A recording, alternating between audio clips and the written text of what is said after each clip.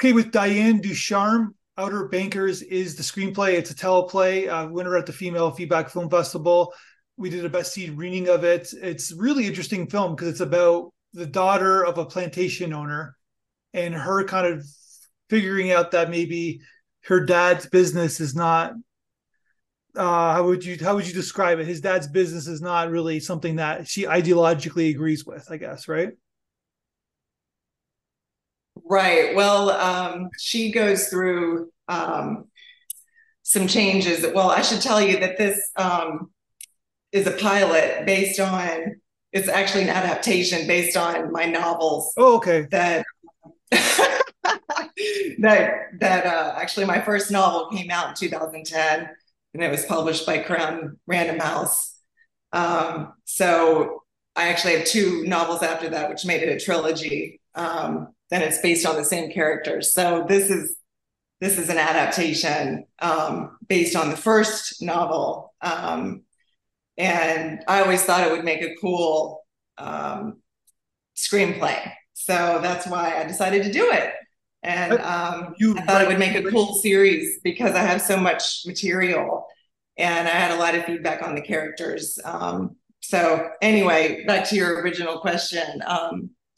My main character, Abigail, is the daughter of a plantation owner. And it's right after the Civil War, it's Reconstruction. And things have changed a lot for them, obviously, because they have lost their slave labor. And they've moved for the summer to a house on the Outer Banks. So I don't know if anyone knows what the Outer Banks are. You've probably seen them on the Weather Channel. Cape Hatteras is part of the Outer Banks, and they always get hit by the hurricanes first. But they're a chain of barrier islands that stretch along the North Carolina coast, basically from Virginia all the way down the coast of North Carolina. And they're just really skinny barrier islands, and they're very fragile and beautiful. And back in the day, they were a vacation resort area for these plantation owners. And they would go there and actually bring their families as well as their slaves and like animals like chickens and cows and stay there for the summer. But after the Civil War, they started building houses right on the ocean side, and that was new. And so my family, the Sinclairs, built a house right on the ocean. So that is the basis for this teleplay. So I was just going to say that you can go up, you can buy your books on Amazon or other avenues, but you have three trilogies, a trilogy: Outer Banks, Correct. the novel, Return to the Outer Banks House, and then Home to the Outer Banks House. So if this Right. becomes a TV series, you have lots of material, I guess, right? Correct. Yeah. Yeah. It can go on for years. Yeah. And I'm hoping at least 3 seasons. And it's also, but from a standpoint, it's like a very kind of interesting, it's important, it's an important kind of subject in terms of like kind of today's world that we live in the South. It's like, and like, from the perspective of her father, kind of like he's in the Ku Klux Klan, correct? Her dad. That's right. He's not at first, but the conditions in North Carolina, well, and throughout the South were so bad for these former Confederates For them, yeah. that, Yeah. that they There's not much were sympathy, right? So, but I get it. Yeah. right, right. That they felt like they had little alternative but to join this, domestic terrorism, as we Yeah. know it now, group. And they just, wanted to strike fear into the hearts and minds of these recently enslaved Three people. Black people. So they wouldn't vote, and they'd get back to work on the plantations and just get the South out of their dire straits financially. So it's So not the same as today. I'm not going to say it's the same as today, but there's a lot of similarities that's happening in terms of gerrymandering, in terms of like undermining a minority kind of culture to not voting, and basically people like it. Also, the one that intrigues me the most and probably intrigues the audience most is that a family member that you love is just not someone that you agree with ideologically. And it's not even just that, it's something that you kind of struggle with that love because someone is so doing something that you just so don't agree with, and which is a very common family issue that's happening in the United States now too. Again, it's not the same thing, but there's lots of parallels and thematics happening with your script and with in today's world. Oh yeah. Yeah. She actually doesn't become aware of what really her father is going through until the end of the novel.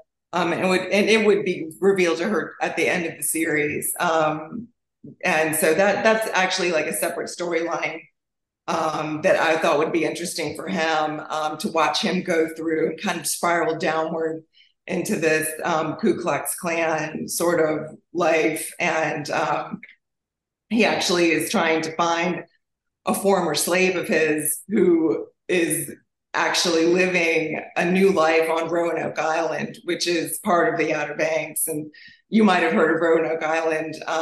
It was the site of the Lost Colony, which was like, famous American history. I won't get into it. I'm not an expert on the Lost Colony by any means, but anyway, it's the same location.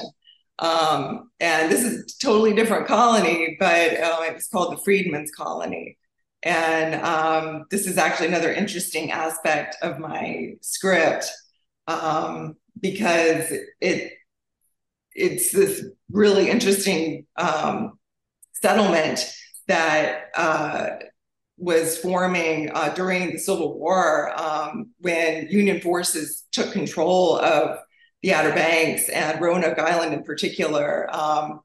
The slaves in the surrounding areas had heard that Roanoke Island was Union controlled, and they just made a beeline for this island. And before you knew it, there were, a few thousand people living on this tiny island for protection and just, freedom. And it was such a problem, really, that the federal government had to step in and send missionaries down. And it actually became a really productive settlement with schools and churches. And they actually bought a steam sawmill and shipped it down there so that they would have a lumber and, but they'd actually taken the land of these Confederates that weren't there. They were all fighting. Mm-hmm. So that's one way that they were able to make this settlement. The federal government basically just confiscated the land. So when the war was over, this really productive, hopeful settlement kind of came to an end because the Confederate soldiers came home, and if they could prove titles to their land, they got it back. And these former slaves were really encouraged to head back to the mainland and find other work and to leave this place that they'd called home for a few years. So anyway, that's actually a huge part of my script, and I really wanted to bring that into it, even more than I did so in my novels, because I just thought it was like, I read something somewhere, it was called a rehearsal for Reconstruction, mm-hmm. because I just thought that was really a good way of putting it, because Reconstruction hadn't really happened yet, and it was just kind of like, how would you go about educating the freed slaves? How would you go about assigning them land and training them in work that they can do and make money at, other than what they were trained to do, which was maybe laboring on a plantation. Understanding society, right? Understanding how to function. Exactly. Society as a human being. Yeah.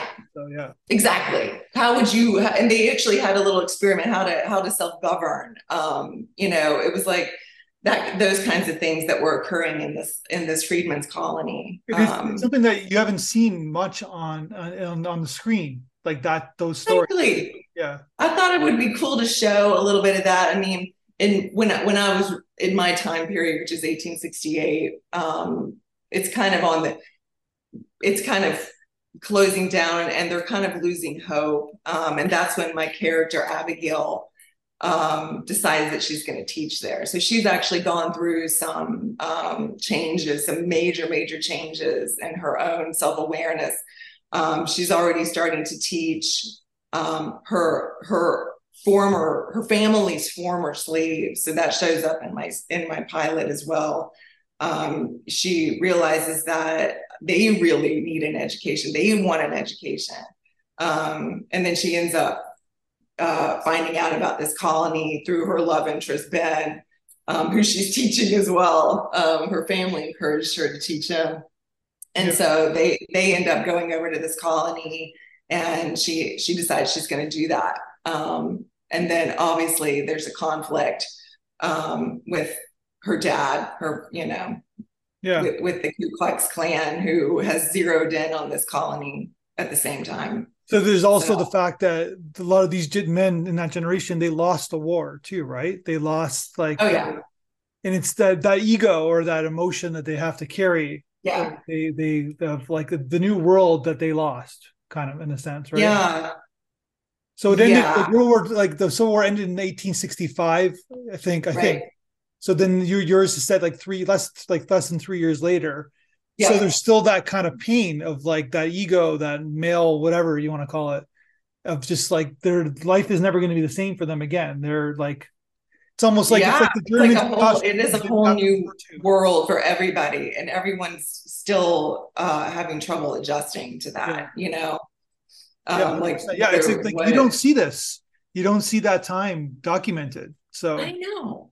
I thought it would make a really cool series. I mean, and I thought it would be relevant, and I tried to write it so that it would be entertaining, because I don't like watching things myself that are really like didactic and like you're shoving history down people's throats, and you want to make the dialogue pop and spicy, and you want to make the characters really complex and interesting, and not boring, and you want to make it like fun to watch, and you want to like by the ocean, you want to have like cool settings and shots of the ocean, and it's gorgeous there. My family had a place there for many years, and we vacationed there, so I know it really well. So what was the biggest, from book to stage play, from book to screenplay? It's a little bit of an adjustment, right? You have to stare down the characters. You have to write less, kind of like visualize more, right? It's more of a visual. Like, how was that process? Yeah. I actually really enjoyed writing the script. It was fun. It was a totally different style of writing, which I liked. Because I don't know. I mean, I grew up reading and watching a lot of like TV and movies and stuff.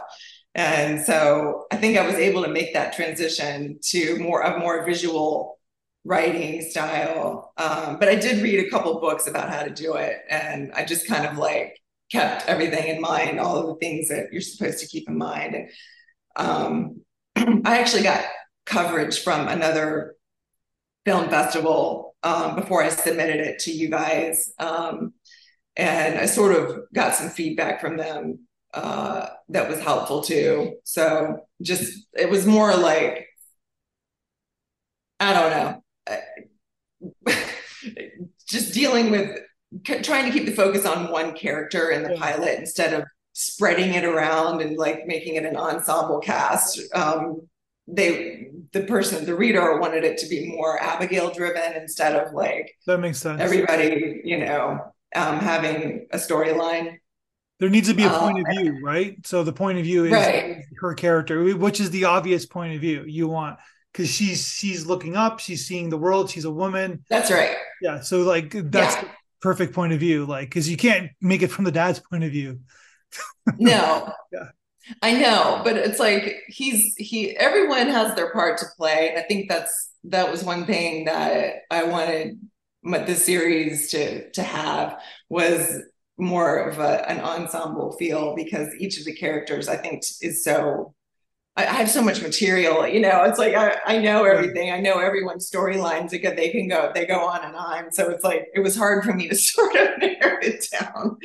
But Abigail is the driver. She's always in the driver's seat. Yeah. So that was helpful feedback for me. And also, they did say, I forgot about this, that it read more like a play. Yeah. And I think what they meant was,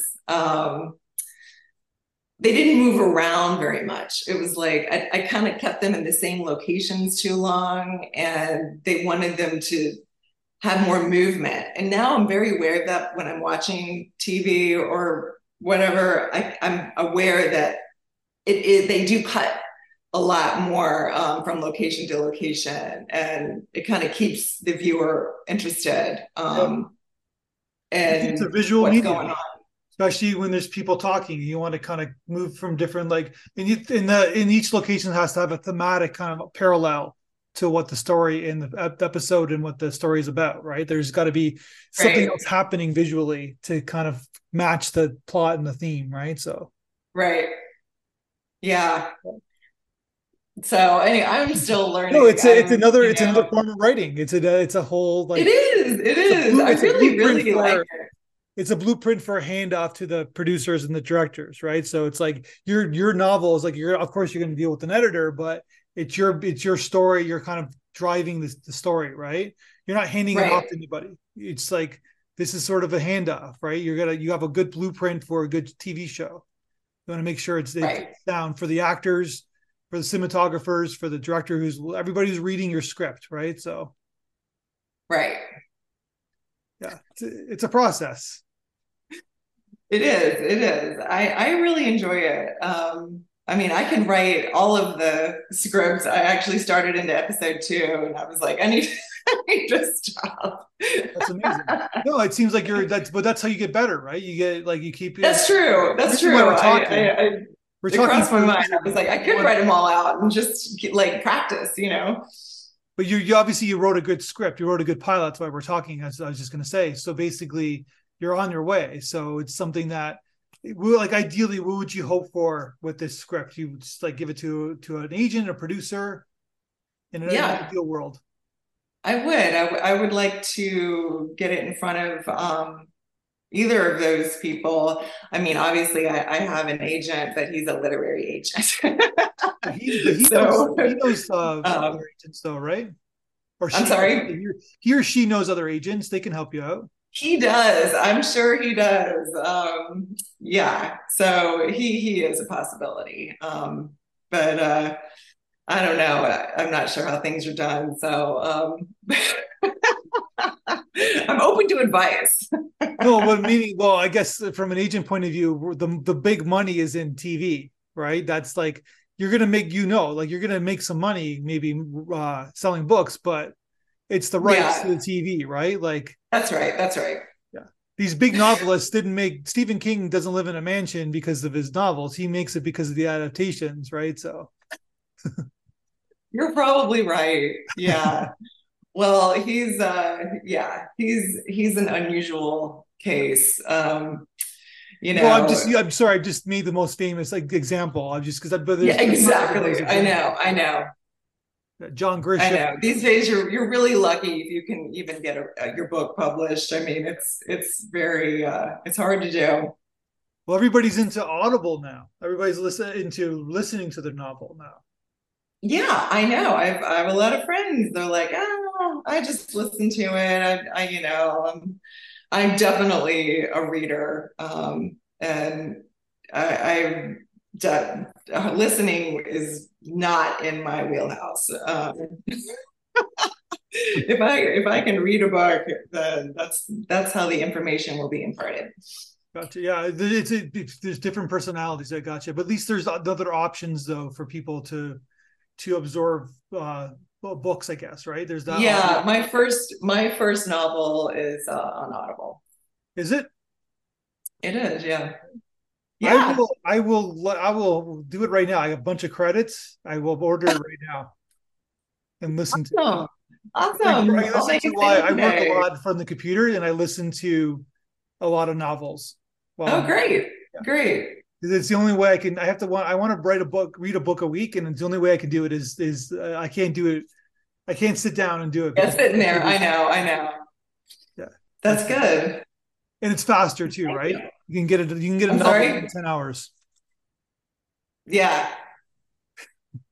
Well, I wish you the best of luck. This is fantastic. It's a fantastic pilot. I think it's a Thank you so really much. solid idea. And like I said, it's because it has a thematic tie line to today's world.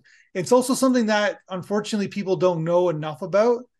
I know Yeah. they probably it's talked about obviously in school, but maybe not in Florida. That was just a bad joke, but basically, you know what I mean. But it's like it's not. But the minutia of what took place isn't. And this is what your script's about. It's about like what happened after, because everybody knows like Lincoln and the Civil War and freeing slaves, all the bullet points, right? But it's more about like Right. what really took place here and how people felt and what and then setting Yeah. up the next generation of racists, basically, right? That's right. Yeah. That's right. I think it's important to understand that time period because everything was so new and fresh, and it was so hopeful for the African Americans. And we could have done so much more. And I just think it's important to understand that and use it just going forward. You could learn a lot just, I think, understanding that and learning that. It's then So Lyndon Johnson's famous civil rights bill is in 1968, so it's a full 100 years, I right? know. So Yeah, yeah, I know. I mean, like how it's small it really is, a right? tragedy that it had to go that way. But that's just the way it went. Okay, I wish you the best of luck. I just found your book on Audible. I have a credit, Yay. and I will listen Thank to it you. because I've already read the script. So Awesome. I hope hopefully you like it. yeah, yeah. So hopefully you get a piece of All that. right. Thank you so much for this opportunity, Matthew. Thank you so much, and we'll talk soon. Either when you win your next script wins, or when this is made into a TV show. All right. Awesome. Thank you. 1, 2, 3, 4, 5, 6.